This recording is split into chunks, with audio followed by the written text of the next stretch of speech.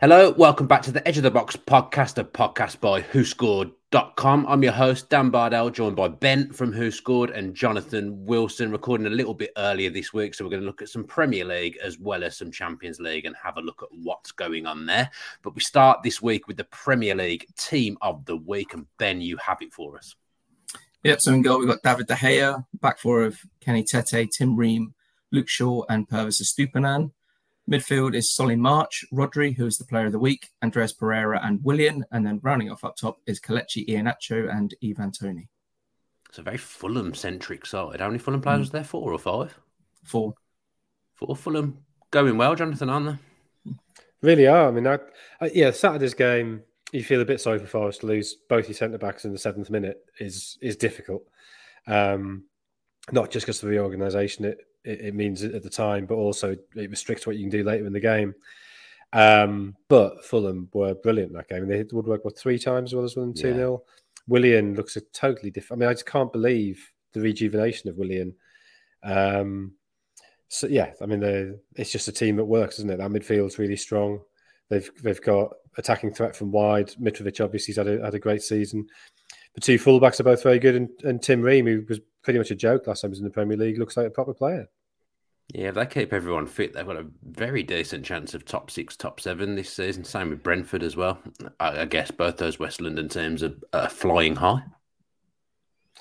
Yeah, I mean, it's a little bit like last season, isn't it? Where it's very hard to work out who's going to finish even 4th.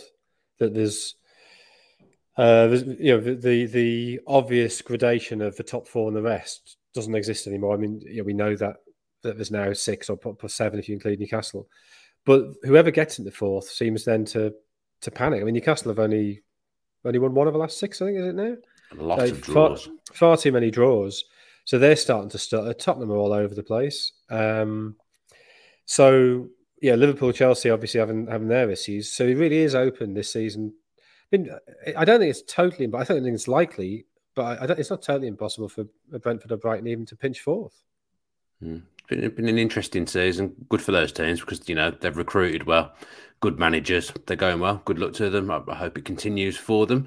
We're going to look first this week at Arsenal against Manchester City, which is, of course, on Wednesday night, a real critical game in the title race and the first time these teams are playing each other this season. This is big. This is really pivotal in how the rest of the season's going to go. It's the Zinchenko derby, Ben. Also the Jesus derby, but he probably won't be playing. Hindsight is a big thing in football, but were Man City wrong to sell Zinchenko to Arsenal? Because I'm assuming when they sold him, they didn't think Arsenal would be anywhere near them in the title race. You could also argue that City's hand was forced and that Zinchenko perhaps wanted to leave in pursuit of regular first-team football. He was back up to João Cancelo at left-back at the time. It's feasible to suggest that he just wanted out. City thought we could make some money here. And I don't think anyone foresaw that Arsenal would be challenging for the title at this stage of the season. Obviously, they then lost Cancelo to Bayern, albeit on loan. But still, it leaves them short at left-back coming to the final months of the season. And Zinchenko has just been an absolutely incredible signing for Arsenal, which is not a surprise, really, considering he is a top-quality footballer, was underused at City, but then if you've got João Cancelo ahead of you in the pecking order, that's to be expected. The big leader as well, isn't he, Jonathan? And I guess, Arsenal in this title race, they'll lean on him quite heavily because he's got the experience of being in a title race before. Yeah, I mean, he'd never played. He was at City for 5 seasons. He never played more than 15 league starts. So you can see why he needed to get away. That leadership, I think you're right. I'm not sure we really saw that at City because it's very difficult for a backup player to be a leader. How do you come in and start sort of shouting at people when everybody's like, hang on, you're the reserve, you played 10, 12 games a season. But I think where you did see it was during the Euros with Ukraine, that he was clearly the player we looked to there. And he's been able to bring that to Arsenal. I mean, yeah, he has experienced title races. I think the dynamic is very different at City, where certainly in recent years, after the first couple, it's been expected that they should be in the title race, whereas I don't think anybody really expected Arsenal to be where they are now. So that that is a slightly different picture. But I think this game is not just critical because if City win, they go top. It's critical because a couple of weeks ago, Arsenal had an 8-point lead, and if that's suddenly gone, I think it might be very difficult for them to pick themselves up again. And they can say they were a bit unlucky against Brentford with the fact that the equaliser was offside and that VAR got that wrong. But at the same time, Brentford created a lot of chances. You can't say sort of in the round that a draw was some sort of scandalous result. And they fully deserved to lose at Everton the week before. So their form is off. If they win this, suddenly they're 6 points clear with the game in hand and everything's fine again. If they lose it, then there's real pressure on and you fear for them that their season could sort of dwindle away. And yeah, finishing in the top 4 would have been a good season for them, but it would feel like a terrible chance missed. Yeah, and the fixtures probably come round at the wrong time a little bit, hasn't it, Benny? This had come round maybe 3-4 weeks ago. Arsenal would have gone into this; they'd have been vibrant. They were going really well, but this fixture's now come at completely the wrong time. And Manchester City, although I think Villa made it easy for them, they did bounce back at the weekend. Yeah, I mean, this is a rearranged fixture, so when Arsenal could have played City a few months ago for that PSV rearranged game in the Europa League, it felt like the ideal time for Arsenal to face City then, because City were undergoing a bit of a wobble. Now it's completely flipped on its head. Arsenal have failed to win in 3 now, which is poor run of form by their standards. Obviously, they bounced back from the back-to-back defeats with a draw with Brentford, albeit probably consider that 2 points dropped. Arsenal fans probably would. It's come at, as you say, a bad time for Arsenal. They would have probably fancied playing City earlier in the season when this game was supposed to be played, given the form of the two sides at the time. You can still get at City, though, which I guess Arsenal will take encouragement from. That they do play high up, which potentially suits Arsenal a little bit more than playing against a low block team, Jonathan. I think that's definitely true. And I sort of... I was at the Etihad on Sunday, and the nature when you're writing live on a game is you probably overemphasize the importance of what happens in the first half. And City were totally dominant in that first half. There's that one chance very early on, a half chance of a break when Leon Bailey got in behind them, and you sort of thought, oh, they're this weird shape, this sort of 3-4-2-1. Maybe that's not going to work for them. There is space there. And then, because Villa essentially gave them 3 goals. I mean, the 3 goals were all in nonsense defensively. The game's over, and it's then very hard to know how seriously to take what happened in the second half. But City conceded chances in the second half. Nobody really paid much attention to them because it was already 3-0, and it was never really. I suppose there's maybe a 5-10 minute spell after Villa got one back where you thought, maybe there could be a bit of pressure here, but you don't come from 3-0 down against City. But that second half, I mean, Guardiola was very odd afterwards. He said he thought the second half was better than the first, but I thought they were totally dominant first half, and second half, Villa did cause some problems. So I don't know if he'll stick with that shape. I'm not convinced by that shape. I guess the back 3 sort of slightly forced on them by having got rid of Zinchenko and Cancelo, that Ake can fill in at left back, Laporte can fill in at left back, but they're not natural left backs. So he's tried to play Grealish and Mahrez as wing backs, which is an odd idea. It's fine if you're dominating possession, but it does leave you defensively short on the flanks. So I don't think City are at all settled at the minute, and although they won easily enough on Sunday, I think I possibly, when writing about it, suggested it was a more significant win than it actually was. They've got Bernardo Silva, who kind of playing this weird left-footed Philipp Lahm left-back role. I guess Philipp Lahm was more of a right-back for Bayern, but it was very weird watching Bernardo Silva against Villa at the weekend, although I thought actually he handled it very well, but I'd be very surprised if Ake didn't come back in at left back for a game like this that's so pivotal in the title race. I mean, against Saka, you'd assume so, but whoever's against Saka, it's difficult, right? And Ake, sure. Ake is for a centre back, is very mobile, but he's a big bloke, and no big bloke is quick on the turn. And so you think if he is at left back, Saka can potentially get at him. But I don't think there's anybody in the City squad who you'd think, oh yeah, he'll pop Saka in his pocket. That will be. I mean, I guess there's probably nobody in world football who can say that, but there's nobody you'd be comfortable with at City. against Saka at the moment. No, it'd be interesting to see who lines up at left back. I take your point. What you're saying about Ake is completely true, but I'd be shocked if it wasn't him playing left back on Wednesday night. Saliba, Ben, bit of an interesting game, aerial duels wise at the weekend. Yeah, initially he'd only won 0 of 10 contested. After review the data, that's gone up to 111. But for a centre back at 6'3" against Tony, who is 5'10", that's Tony's 5'10". Yeah, he's got a bit of a leap on him. Well, he's got to be taller than that, Turner.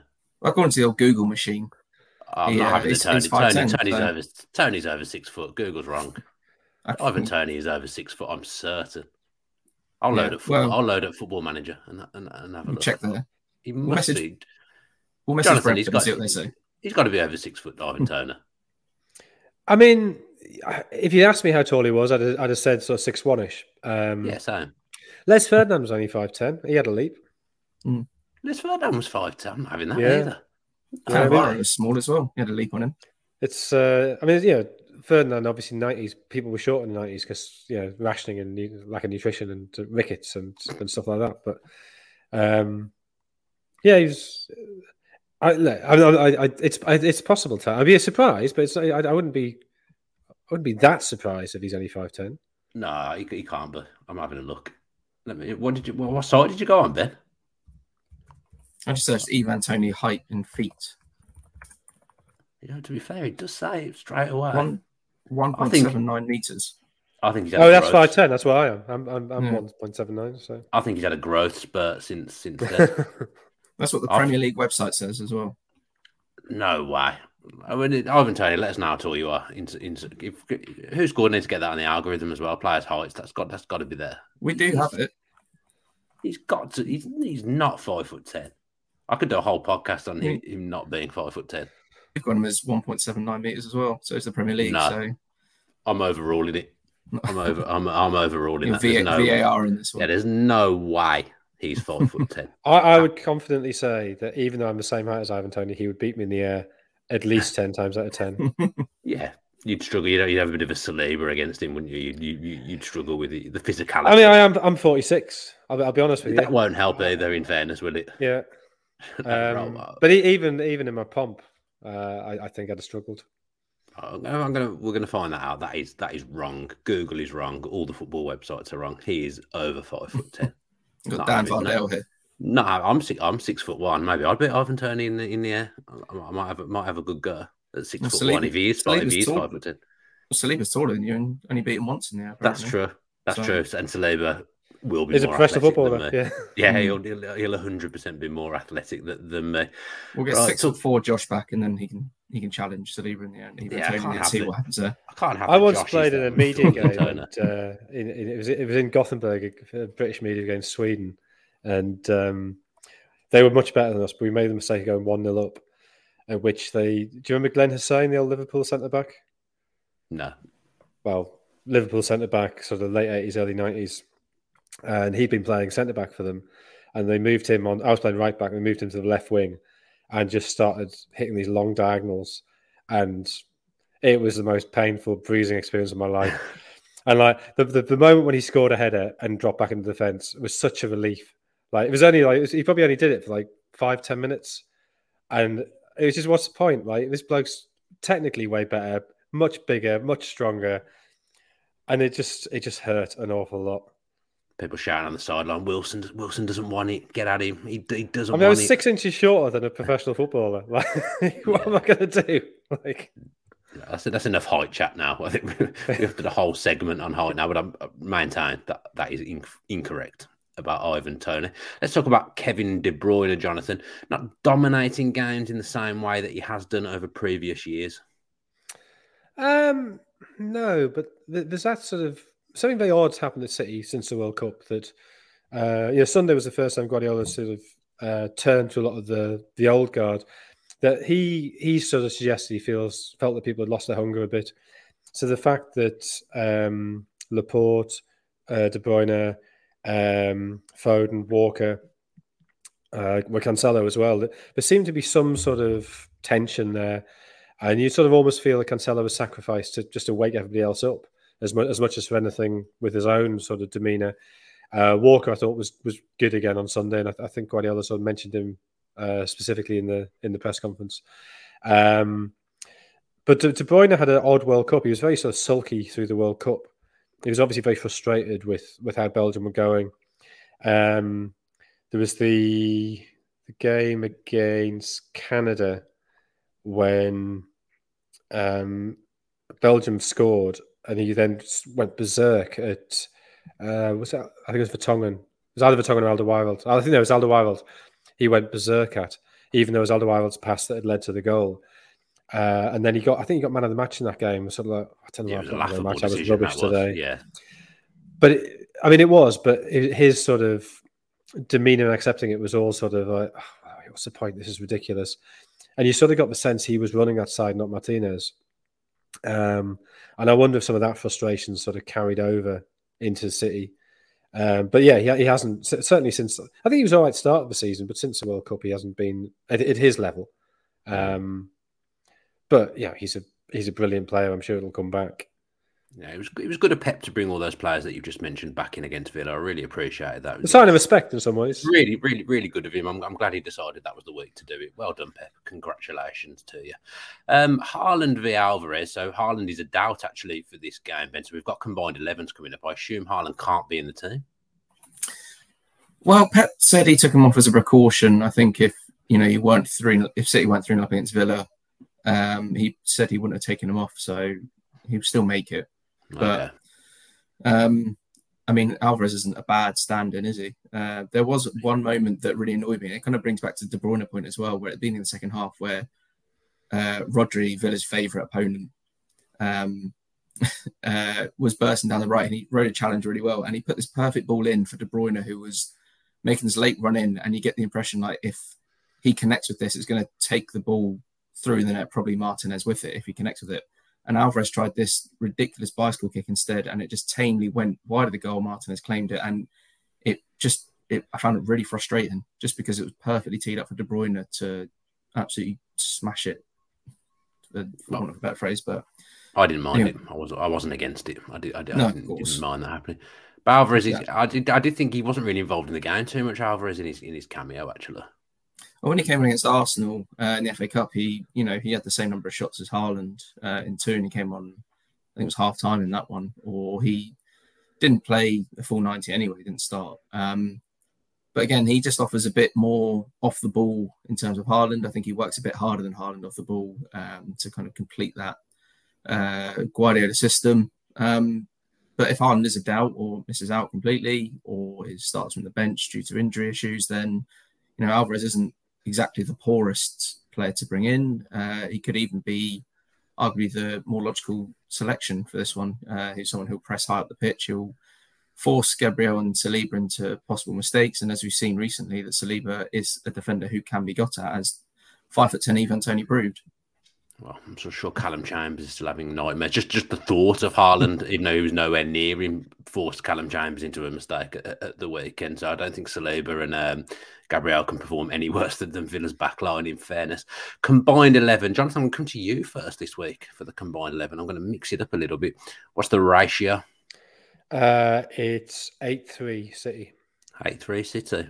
You're very loyal to the Man City. You're Jurgen Klopp in your combined 11s, aren't you? You're very, very loyal. Well, I just think with City, it's the thing that's so good there is the team. So changing anybody is a big call.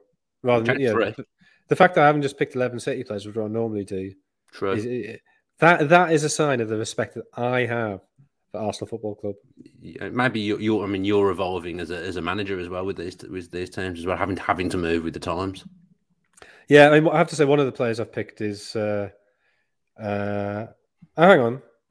Oh, it's only 2. Sorry. I got all excited with the 3, and then it's only 2. Yeah, go on then. What's your team?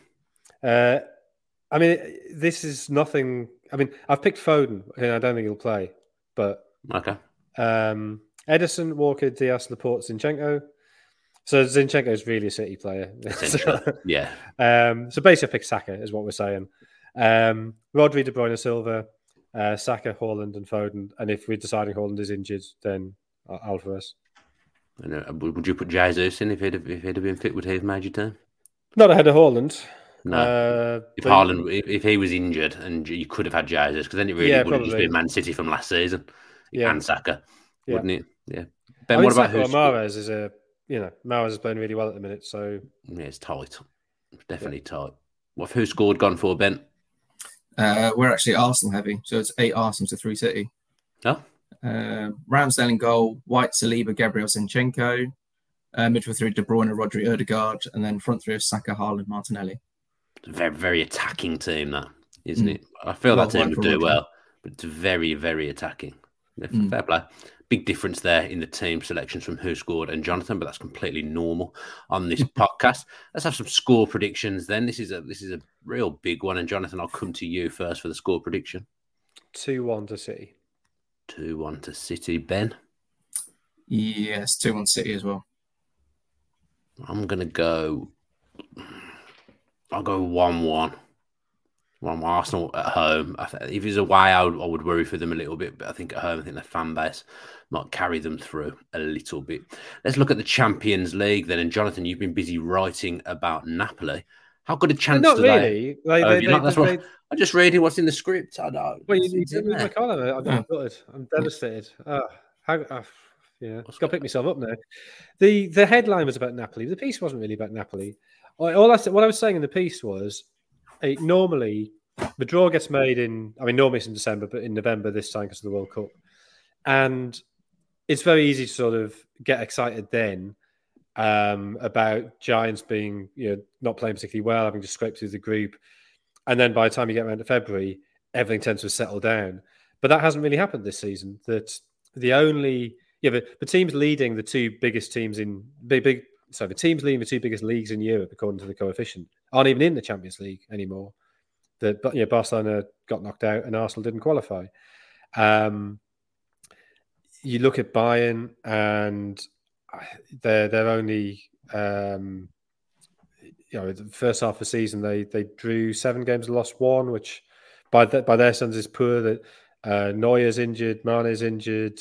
They've got one other big injury as well, haven't they?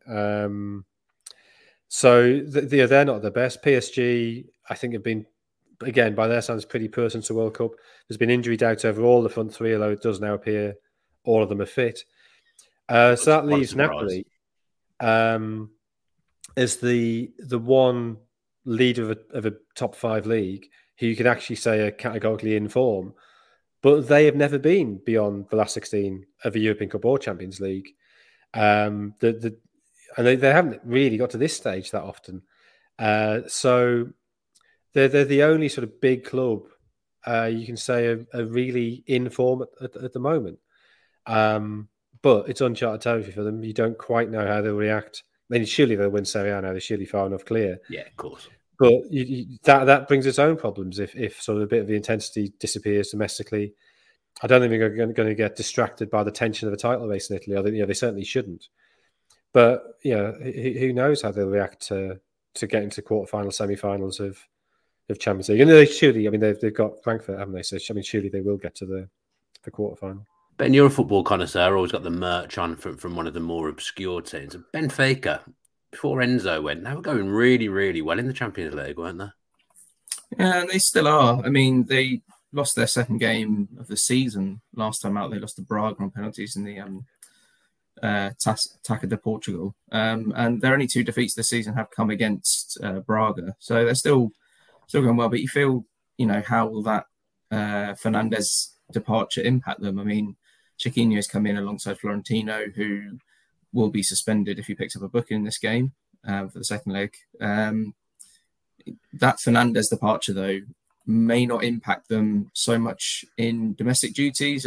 They're 5 points clear at the moment in Liga B win, but Champions League completely, a level above.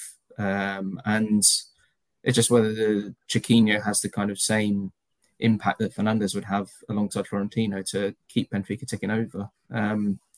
Club Brugge shouldn't be that big a deal, but if they get to the quarterfinals, they take on one of the bigger teams, it might impact them.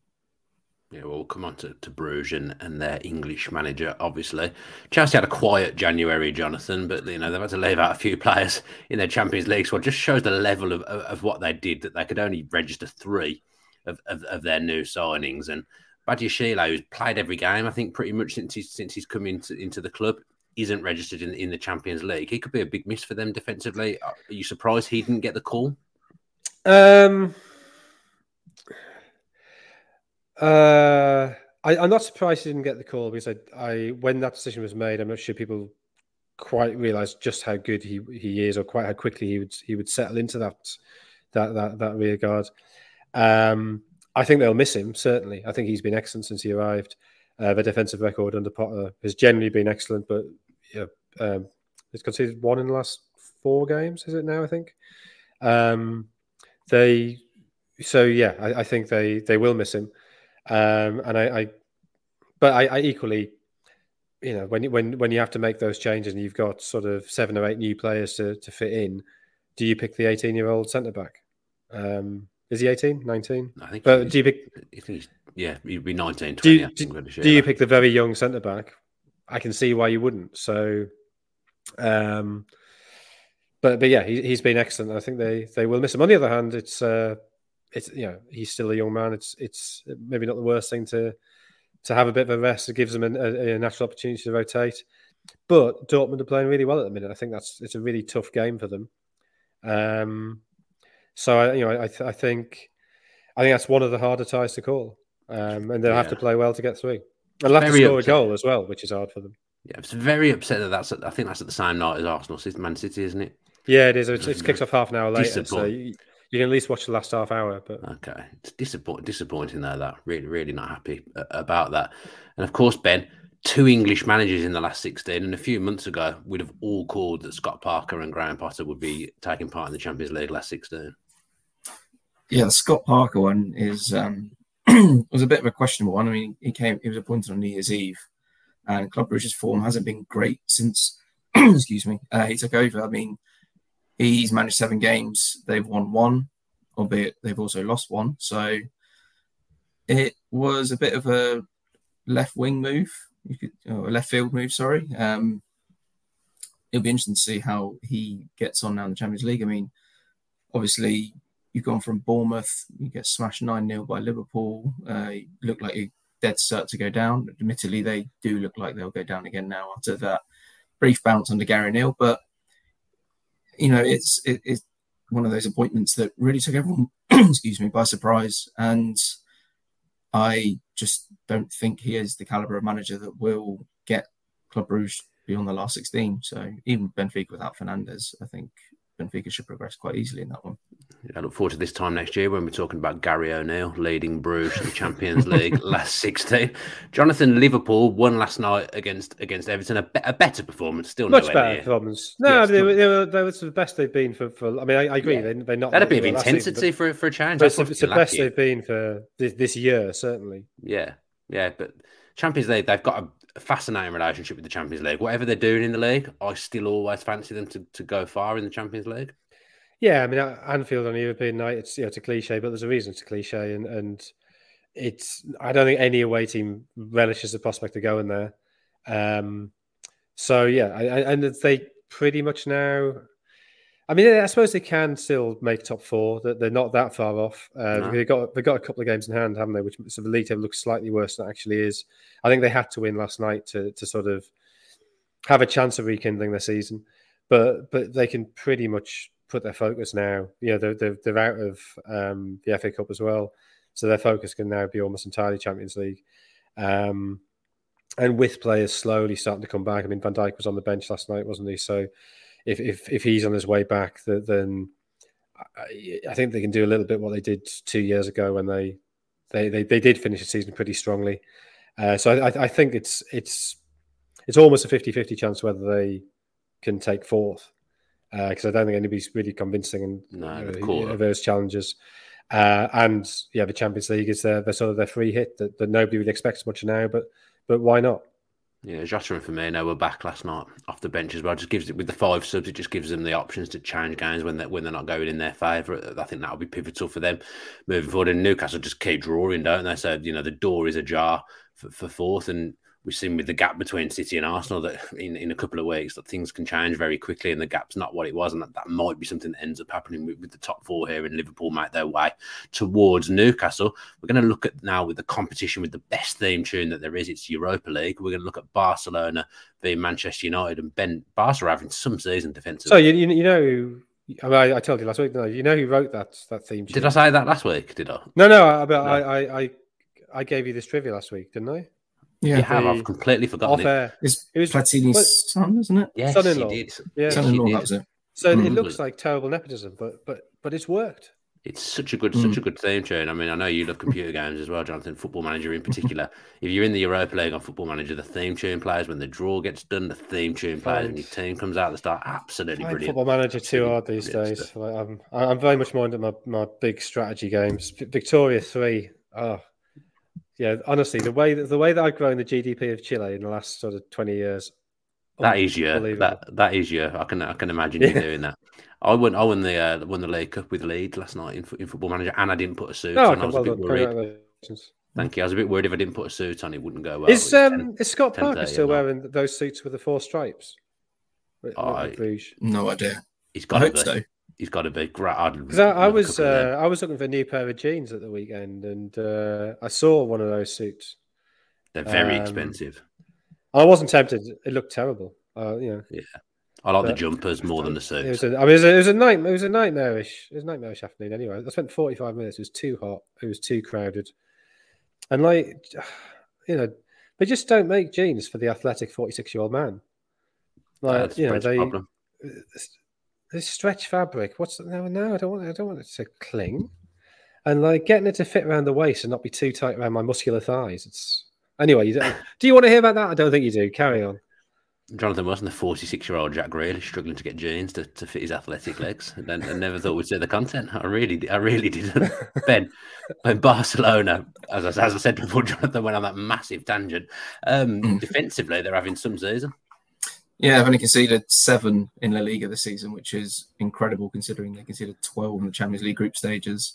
They've been boosted by Araujo's return, and there was an overhaul in their defence over the summer. They brought in Christensen, Koundé, Alonso as well, and Xavi's just made them this incredibly tough unit to break down. Not what you would have expected that either, is it? Not, no. You might have thought he'd got them free flowing, but you wouldn't have said he's going to sort them out defensively, Xavi. Yeah, it's just if we can transfer that across to European action. I mean, I said they conceded 12 in their 6 group stage games in the Champions League, which is 5 more they conceded in La Liga this season. So, the defence did need an overhaul with Piqué retiring, albeit during the season, but he was very much the wrong side of 30 anyway. So they needed a defensive overhaul, but to have got that unit to gel as quickly as they have done is, incredibly impressive by Xavi. Yeah, and I'll say that football cliche now. Something's got to give because Manchester United have scored in all but 1 of their away games this season, so something does have to give in this fixture. Jonathan, Barca's last defeat was actually in the Champions League against Bayern back in October. They've only failed to win 1 of their last 16, which was against Espanyol. Have you seen much of them? Not a huge amount. I've seen bits. I saw them a lot in the Champions League, obviously. I mean, my concern with those stats is... are they not conceding goals because they're good defensively, or are they not conceding goals because they find it easy to hang on to the ball in La Liga? And I think we've seen this with City as well. That City, if you purely look at the goals conceded stats, City defensively have been excellent in the Premier League for 5-6 years, but you always think they're vulnerable in a big European game because it's a totally different challenge. So having seen how bad Barca were, particularly those 2 games against Inter, and Inter not having a great season at all, and they were really the significantly the poorer side across those 2 games. I know they got very upset about some of the decisions in the game in Milan, with a tiny bit of justification, but it wasn't some vast conspiracy. It was a couple of decisions that could have gone either way that went against them. I still am slightly skeptical about them. Having said that, I think they have improved a lot over the last 2 or 3 months. I mean, I thought the Super Cup they were against Madrid, they looked really good in what clearly is a tough game. Ter Stegen has had a great season as well. I think he's got the best saves to shots ratio of any keeper in Europe at the minute. Certainly did have. Which again is great for him, but it does just sort of say how good is that defence, or are they getting bailed out a couple of times by the keeper being brilliant? So look, I think it's compared to where they were at the start of the season, it's all very encouraging. I'm not 100% convinced yet. Yeah, we spent the entirety of the summer talking about Frankie de Jong going to Manchester United. Of course, they ended up with Casemiro, and Frankie de Jong is still an important part of what Barcelona are doing, Ben. And now they'll face off against each other in the Europa League. I'm pretty sure they'd rather have been facing off in the Champions League, both these players are playing Champions League football. But it's the Europa League for these two. Yeah, they are going to be the superior competition with a better theme tune. Well, we all know about the theme tune. We can wax lyrical about that for days. I mean, De Jong's been incredibly important for Barcelona, but especially after Barcelona tried to force him to leave in the summer.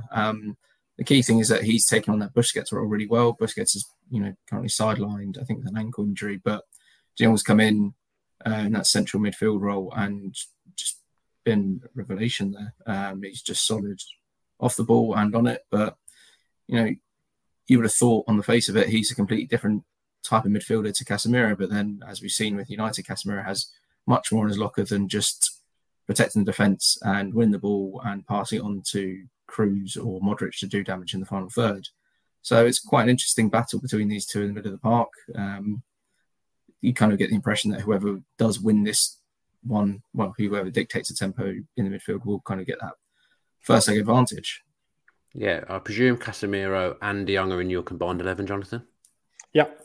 Yeah. So in De Jong, although he has replaced Busquets recently with the Busquets injury, he has also been playing alongside Busquets. So I think he can play in a sort of in a slightly more advanced role if need be. So that's what he's doing in my team. Go on, read us through your team then, Jonathan. Ter Stegen, Koundé, Martinez, Christensen, Shaw, Pedri, Casemiro, De Jong. And then the front line is actually difficult. So Lewandowski at centre forward. I've gone Rashford on the left, although I would quite like Gavi there as well. And on the right, there's nobody really convinces. So part of me is tempted to stick Gavi on the right and tell him and Rashford to keep swapping. But just to get a player in the right hole, I've gone for Rafinha, but with no great... I can be talked out of that quite quickly on the right. I like the first thing that you mentioned there, getting Gavi and Rashford swapping. Although I don't like Rashford on the right. Manchester United have lost something when they've done that a few times in the last week. He hasn't looked as good effective from the right. He's far better on the left. So that was quite even. What was the sway there? It was 7-4. Okay, wasn't in Barcelona's favour. Okay. Yeah, but I mean, if Varane were fit and if Eriksen were fit, then it would flip. Eriksen would get in that. Who would come out your midfield for Eriksen? Well, okay, maybe he wouldn't, but he'd definitely be in consideration. I've tested you. You said something I wasn't sure about, and I've tested you, and you've exposed the tissue of lies. Exposed Jonathan Wilson. Excellent stuff. Ben, what's the sway from who scored? 7-4 in favour of Barcelona. So we've got a 4-3-3. Ter Stegen in goal. Back four, Dalot, Araujo, Christensen, and Alba. Midfield 3. De Jong does miss out, so it's Fernandes, Casemiro, and Pedri. Then up front, we've got Dembele, Lewandowski, and Rashford. Completely. I mean, it's the same number of Barcelona players, but it's a completely different team. Is Dembele fit at the moment? So he hasn't played the last 2 or 3 weeks. That's why I didn't include him. I thought people have been exposed all over the place on this podcast this week. No. Have you just been exposed, Ben? I might have done, yeah. If not, I'm not sure who comes in. I can find out, but it won't be Dembele. If not, we could just put Fernandes on the right, Rashford on the left, and put De Jong in midfield. Okay. I think that was it. We'll do that. A lot of exposure going on in that segment, and it's Tottenham v West Ham next for us, and Tottenham may be getting exposed themselves in midfield. Unbelievable seamless link there. Benton Kerr is out for the season. Bissouma's absent at the moment as well. Ben, going well, Spurs. It's going well for them, isn't it? Typical to beat Man City and then get absolutely pummeled by Leicester last week.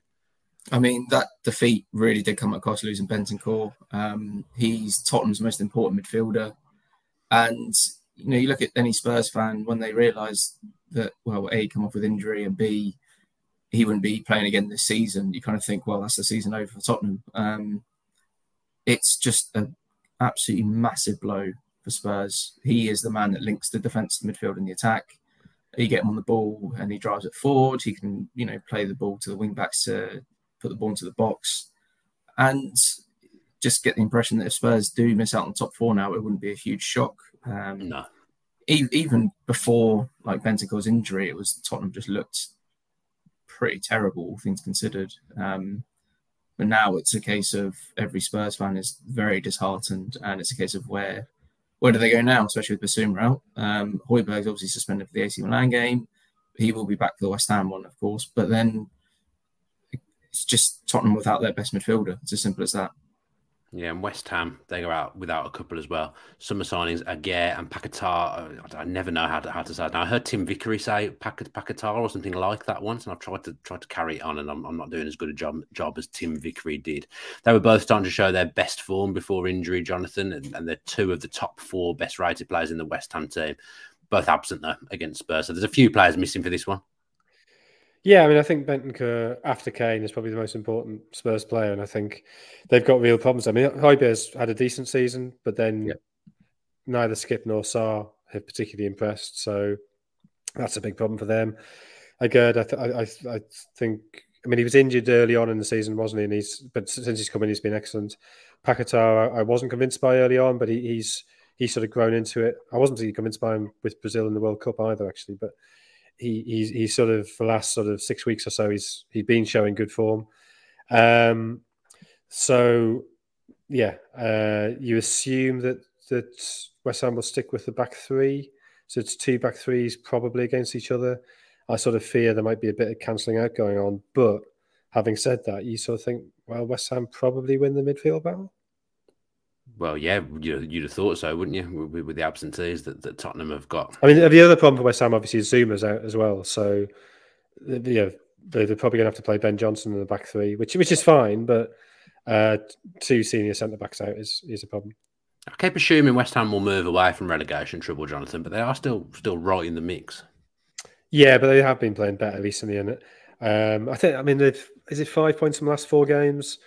But 2 of those were draws against decent sides. So I think the relegation battle could be really bloody this season, because Bournemouth are showing signs of improvement, maybe not quite enough. Southampton, obviously, they've lost the greatest manager in the history of football, which is also the fittest man on the planet.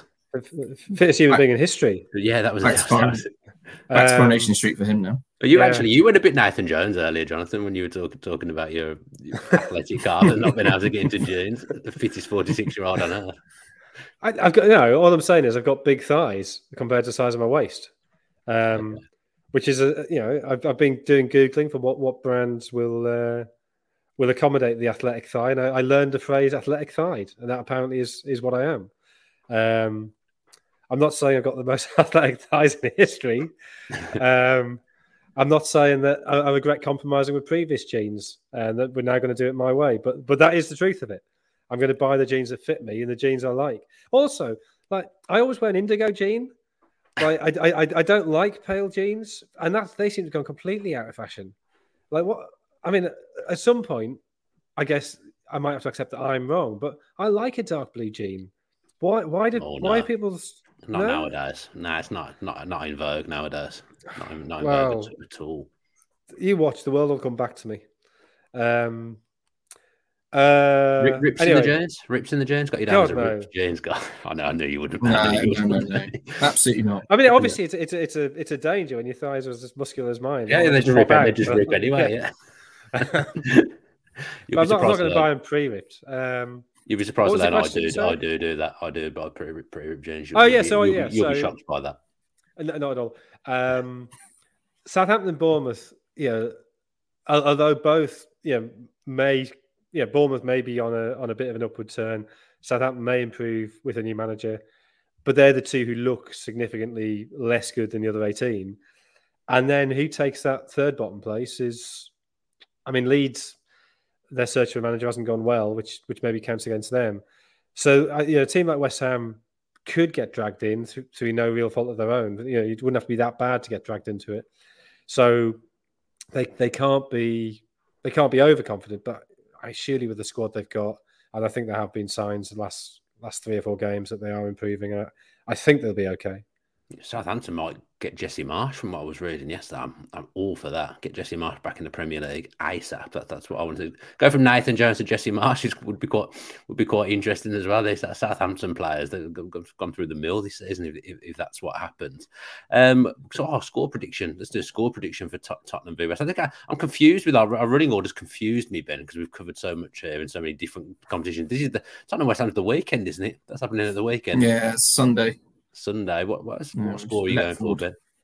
I reckon Tottenham will lose this one, 2-1 to West Ham. 2-1 to West Ham. Jonathan? 1-1. 1-1. I'll go 2-1 to West Ham as well. I think West Ham have improved. I think Souček's going to get on this. Last time I predicted Souček to score, he did score like, on a podcast last season. I think Souček's going to get his goal. He got one disallowed last week. Maybe he can come back into some form because he used to be so pivotal to what West Ham do. Just a minute section now, Ben, but we're avoiding some games, aren't we? We are. Yeah, we're going to avoid the Arsenal, Man City, and Man United games for the weekends, just because we focused on them in a bit more in depth. So, yeah, okay. Well, Jonathan, you've got Brentford v Palace, a London derby to start. Brentford in great form at the moment, unbeaten in 10 in the league. They've won 5 of those, drawn 5 of those, and the last 6 games they've only conceded twice. So defensively very sound. Played really well in that draw at Arsenal, even though the goal was offside, the equaliser.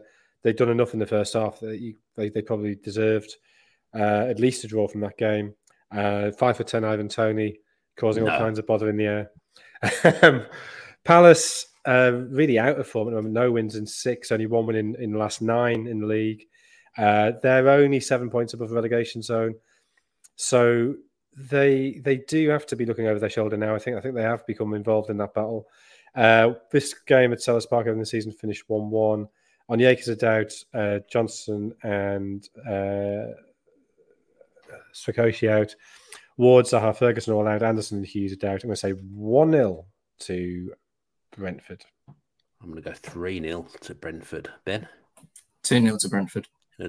Just to clarify, only 2 goals conceded in 6 was that, Jonathan? Mm-hmm. Only 2 goals conceded in 6 was that? 2 goals conceded in 6, yeah. Some record. That's some record from Brentford. Ben, you've got Brighton v Fulham in the battle for the Europa League, it seems. Yeah, 100%. At least the Conference League. Brighton extended their unbeaten streak to 7 matches in all competitions with a 1-1 draw with Crystal Palace, though mistake by VAR saw a Purvis Estupiñán goal ruled out incorrectly. Confidence is still high at the Amex, but they've been disappointed to have dropped 2 points against their rivals. They'll look to get back on the win trail with Jakob Murder, Levi Colwill and Danny Welbeck absent, though the trio should return to training this month. Adam Lallana will be assessed for the Seagulls as they look to secure a 3rd successive home league win. Fulham ended a 3-game winless league run with a comfortable 2-0 home win over Nottingham Forest at the weekend. Cottagers are currently level on points with Brighton as the surprise packages chase a top 6 finish. Marco Silva will hope to have Willian fit here after he came off against Forest, and he's one he needs checking. Tom Kearney should be available for Silva at the end of the month, but Neeskens Cabano, got that one right first time, is a long-term absentee. Thank you. I think Brighton will win this one 2-1. 2-1 to Brighton. I'm going to go 1-1. Jonathan? 2-1 to Brighton. 2-1 to Brighton as well. Jonathan, next up for you, it's the Graham Lissow / Wayne Bridge derby. It's Chelsea against Southampton. Yeah, we've already touched on the big news here, which is no Nathan Jones, which is a shame for everybody. But they had lost 9 of the last 10 in the league. I think what's even worse for them is that the 4 home games in that run were against Wolves, Villa, Forest, and Brighton. So not against the top sides. So those are games. If you're going to stay up, you do have to be getting points from. Still not entirely clear who's going to take over there, but it could be Jesse Marsch. Chelsea, they're unbeaten in 4, but they've only won 1 of the last 8 and 2 of the last 12 in all competitions. This is before the Dortmund game. Big problem, as it often has been for Graham Potter's side, is scoring goals. They failed to score in 5 of the last 10 games. They've only scored 3 times in the last 7. They do have a load of injuries. Broja, Pulisic, Kante, Fofana, Zaharia, Kovacic, Sterling, Mendy are all either out or doubts. But thankfully, they got the biggest squad in the world, so it shouldn't matter. And so I think they will win 1-0, even though Southampton won 1-0. It's 1-2-1 at St Mary's. Yeah, 2-0 Chelsea for me. Ben? 3-1 to Chelsea. 3-1 to Chelsea. Ben, next up for you, it's the Nigel Martyn derby. It's Everton against Leeds. Everton were unable to follow up their 1-0 win over Arsenal with victory at Anfield as they lost 2-0 to Liverpool on Monday night, with individual errors proving costly. Nevertheless, Sean Dyche should be focusing more on games against relegation rivals rather than those challenging for Europe as the Toffees seek to keep their heads above water. James Garner missed the Merseyside derby with a back issue, but could be available for Everton here, so too might Michael Keane. Welcome of Leeds does come too soon for Nathan Patton and potentially Dominic Calvert-Lewin, while Andros Townsend is expected back in training next month. At the time of recording, Leeds are yet to appoint a new manager following a decision to sack Jesse Marsch. Dismissal of the American hasn't brought about an upturn in results, with the 2-0 loss to Manchester United on Saturday extending their winless run to 9 matches. No fewer than 6 players may return to Leeds here, with Liam Cooper, Luis Sinisterra, Mark Rocker and Pascal Struijk among those who will be assessed. However, Rodrigo and Stuart Dallas are confirmed absentees for the Whites. I do think Everton will win this one 2-0. 2-0 to Everton. I'm going to go 1-1 again. Jonathan? 1-0 Everton. 1-0 Everton. Jonathan, your final game in the Just a Minute segment is Wolves against Bournemouth. No derbies to be had here in my mind. I can't come up with the thing. I've spent my whole of the last time Ben was talking trying to think of one, and I didn't get one. So Wolves v Bournemouth. Wolves much improved under Julian Lopetegui. They've won 3 of the last 4. They've played 11 games under Lopetegui, won 5, drawn 3, only lost 3. They've now moved 5 points above the relegation zone, and so while they're not by any means safe yet, certainly the direction of travel is in the right direction. Bournemouth have been on a horrible run. They've only had 1 win in 12 in the league, but in that 1-0 defeat at Brighton, which is a very late goal, in the 1-1 draw against Newcastle, the last 2 games, I think there have been clear signs of improvement. So I think there is some sense of encouragement there. They are second bottom, but they're only 1 point from safety. And if they could win a couple of games, then things could pretty quickly look pretty different. Lamina suspended for Wolves after that slightly odd red card at the weekend. Podence, Boubacar Traore, Hwang, and Kladzic all out. Bournemouth have 7 players either doubtful or out. It was 0-0 at Vitality, and I think it'll be tight again, but Wolves to win 1-0. 2-1 Wolves. Here, Ben? I think 1-1, and this is also the Benicophobe derby. Benicophobe, should have got there that. We go. Poor from me. Got to get that. Finish with Newcastle, Liverpool. Ben, you've upset me by getting that, so I'm not even going to bother doing a derby this time. Newcastle against Liverpool. Also, I haven't actually thought of anyone, but yeah, Newcastle. Terry McDermott. Terry McDermott. Kevin Keegan? No, did he play for Newcastle as well? Yeah. Did he play for them as well? There you go. Yeah, he was in the promotion team in '83-4 when they finished 3rd, and he left in a helicopter at the end. Nice. It was obviously meant to be sort of him ascending into the heavens, but it felt a bit fall of Saigon, given all the money had run out, and they had to sell off loads of players over summer when Jack Charlton came in. Arthur Cox left as manager. Again, I feel like I'm talking about something nobody else cares about. Carry on. It's not that they don't care about it, it's that I wasn't born, so I've got no knowledge. Yeah, but like the Second World War you've heard of, right? You're aware of the Second World War. I'm familiar with it. I know it's something that occurred in the past. Yeah. Yeah, so you can learn. It's not beyond you. It is beyond me, Jonathan. You'd be surprised there. Newcastle, Liverpool for you, Ben. Yeah, just 1 win in 6 has seen Newcastle drop off in recent weeks, with a lack of goals an issue for the Magpies. Indeed, they've scored just 3 times in the last 6 outings, as many as they put past Leicester on Boxing Day. They now sit just 2 points above Tottenham in 5th, albeit with a game in hand. Eddie Howe sweating on the fitness of a number of first-team regulars, including Callum Wilson, Miguel Almiron and Alan St. Maximin, while Bruno Guimaraes serves the 3rd of a 3-match ban. Joe Willock, Emil Kraft and Javi Manquillo are also absent for Newcastle, who may have one eye on next week's Carabao Cup final. Liverpool finally earned their first league win of 2023 as they beat Everton 2-0 on Monday night. However, they're still 9 points off the top 4 and have lost their last 3 league matches away from home. Jurgen Klopp has lost Thiago to injury until next month, and the Spaniard joins Luis Diaz, Arthur and Ibrahima Konate on the sidelines. However, as mentioned earlier in the pod, Liverpool's injury issues have started to ease, with Diogo Jota back to first-team duties against Everton, making his first appearance since October, while Roberto Firmino also returned in that one. However, I do think this one will end 1-1. I can't call this one. I really can't. I'll go 1-0 to Liverpool. Jonathan? Yeah, I was sort of quite confident in a Newcastle win till last night, and now I sort of think Liverpool might be back. But given I'd written this down before that game, I'll stick with what I've got written down, say 2-1 Newcastle. 2-1 to Newcastle. Of course, the Carrier derby, Newcastle against Liverpool, the hero of both clubs. And that does us for this week's edition of the Edge of the Box podcast. Thanks ever so much to the chaps for joining me. And thanks to everyone that's tuning in and will tune in as well. Subscribe to the channel with your post notifications on. Let's get the subscriber numbers up. We'll be back at some point next week. Of course, if you are subscribed to the channel, you'll know exactly when. Enjoy the feast of football this week and the weekend. And as ever, please stay safe.